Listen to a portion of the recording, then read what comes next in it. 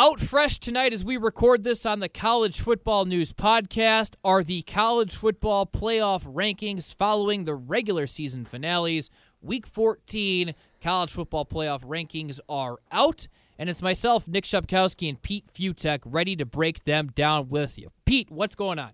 Well, apparently, if you're Utah, you're right on the precipice of being there, but you're not happy because you still have no idea what's going to happen next, and to launch right in, it's my problem with this whole college football playoff system is that you just don't know. It's like, okay, you're in number 5 right now. Does that mean if you win that the college football playoff committee likes you? They don't seem to care that you haven't played anybody and beaten a CFP top 25 team yet. Or does it mean that, hey, Utah, we're just going to dangle this out to you right here, and if you somehow beat Oregon, hey, great, and then we're just going to move up whatever Big 12 champion is because they're going to have a better championship win than you're going to have.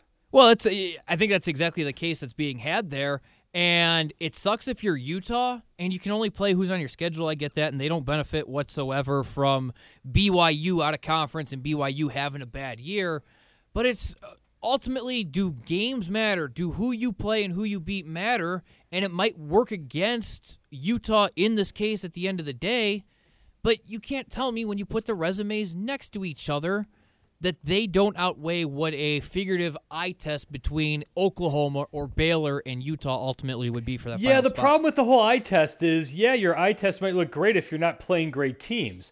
So the eye test has to kind of be blown off. If you're the college football playoff committee, you have to go by your own beliefs. So technically here, and this is what sucks for Utah, the Big 12 champion is going to have a better championship win than Utah is going to have, and they're both going to have those wins over Oklahoma State, which is still ranked in this thing. So it's going to have a technically better resume than Utah's got.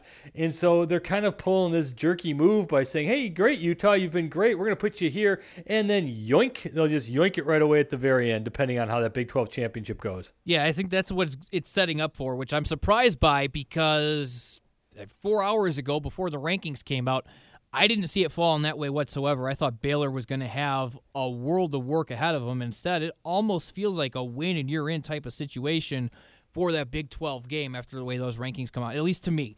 Elsewhere in these rankings, the takeaways, to me, Alabama falls to number 12. It's the lowest Alabama's ever been in the college football playoff era in terms of these rankings.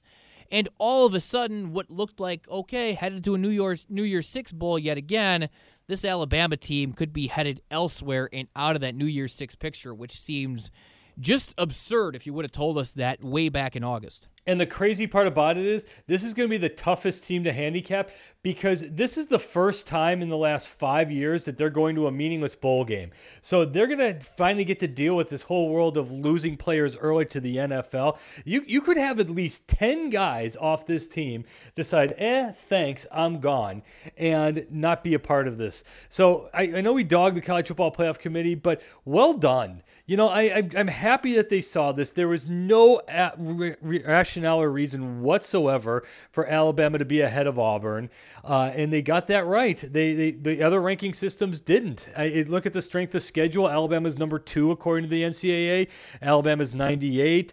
Auburn's got the wins over Oregon and Alabama. Alabama doesn't have a win over a college football playoff top 25 team. So it was a great move by them. Now Penn State being ahead of Auburn, I don't know why the committee loves Penn State as much as it does, but they seem to have a big love fest for them. Yeah, they do, and that's exactly to my next point. I don't understand who PJ Fleck ticked off, who Minnesota's athletic director or whoever in the front offices at Minnesota ticked off, because if I'm a Minnesota Golden Gophers fan, I am absolutely furious, and even though I'm not one, I'm telling every Minnesota fan right now, go be furious and be upset because the Gophers got absolutely screwed in this set of ratings. They have no chance whatsoever now to go to a Rose Bowl, which would be their first appearance in that game since the 60s. It would mean a ton to that school. And, at 10-2 with that win over Penn State. I can't say that loud enough. I can't put it in bold enough, big enough letters. The win they had over Penn State should put them ahead of a Penn State team that has the same win-loss record. Instead, they're 8 spots back, and they'll be playing in some Joe Schmo bowl instead of the granddaddy of them all. Penn State got way overloved early on with their win over Iowa, and for some reason it stuck in the committee's head that win over Iowa, the win over Michigan, good win as it was, they had to hang on for dear life, and I think they're getting way too much credit for not just getting annihilated by Ohio State. They got pushed around, they got outplayed, but they were kind of in it till the end. It's an okay Penn State team. The problem I'm having with this overall is that what happens if Wisconsin loses to Ohio State, 45-10, which you could absolutely do.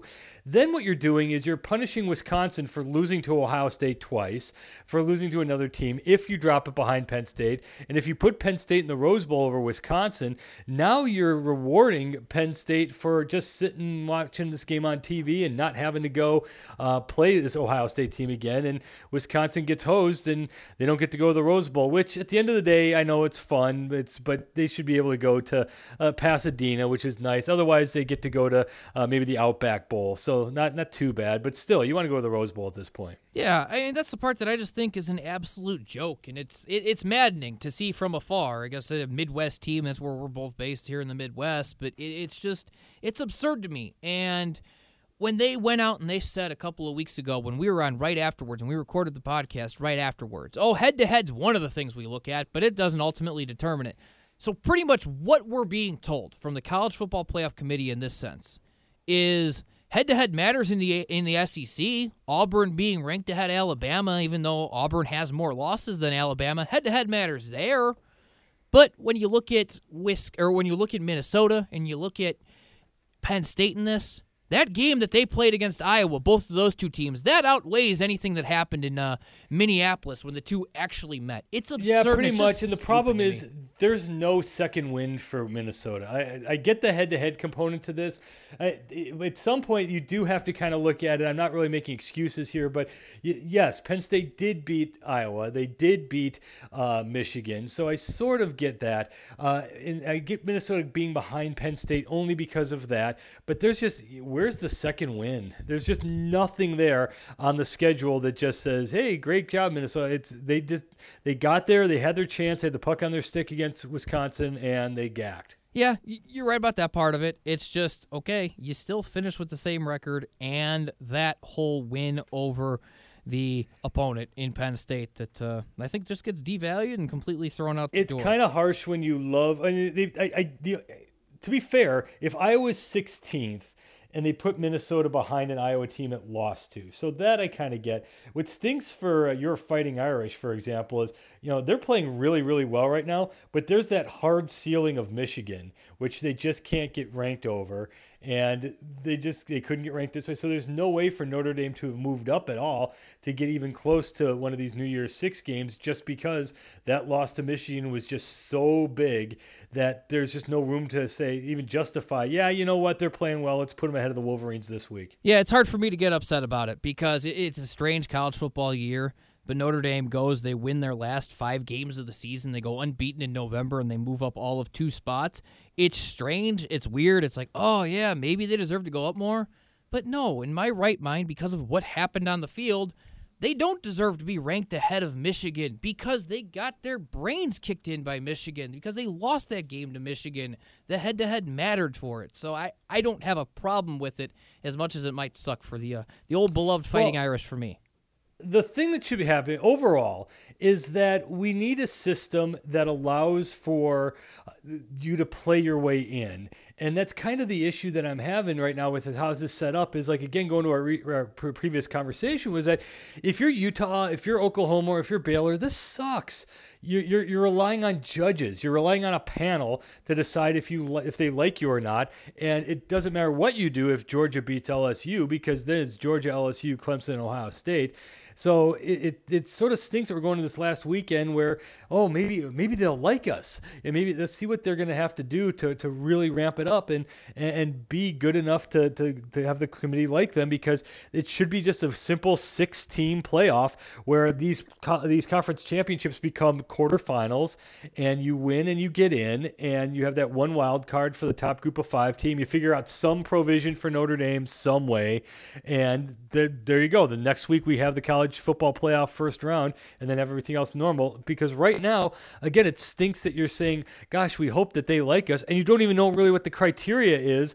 If you're Utah, do you have to win by 24? Do you have to win by 50? Can you just beat Oregon? You don't really know what you have to do. That's Pete Fiutak. I'm Nick Shepkowski. It's the College Football News Podcast. Be listening all week long. We're going to have episodes for you, breaking down the Big Ten championship game, the SEC title game, Big 12, Pac-12, ACC, all the other conferences as well. We'll have it all for you, so be sure to check out the College Football News Podcast. Subscribe to it on iTunes. Share it with a friend. We'll have all of your conference title games broken down in full detail for you. For Pete Fiutak, I'm Nick Shepkowski. Keep on listening to the College Football News Podcast with plenty to come this week.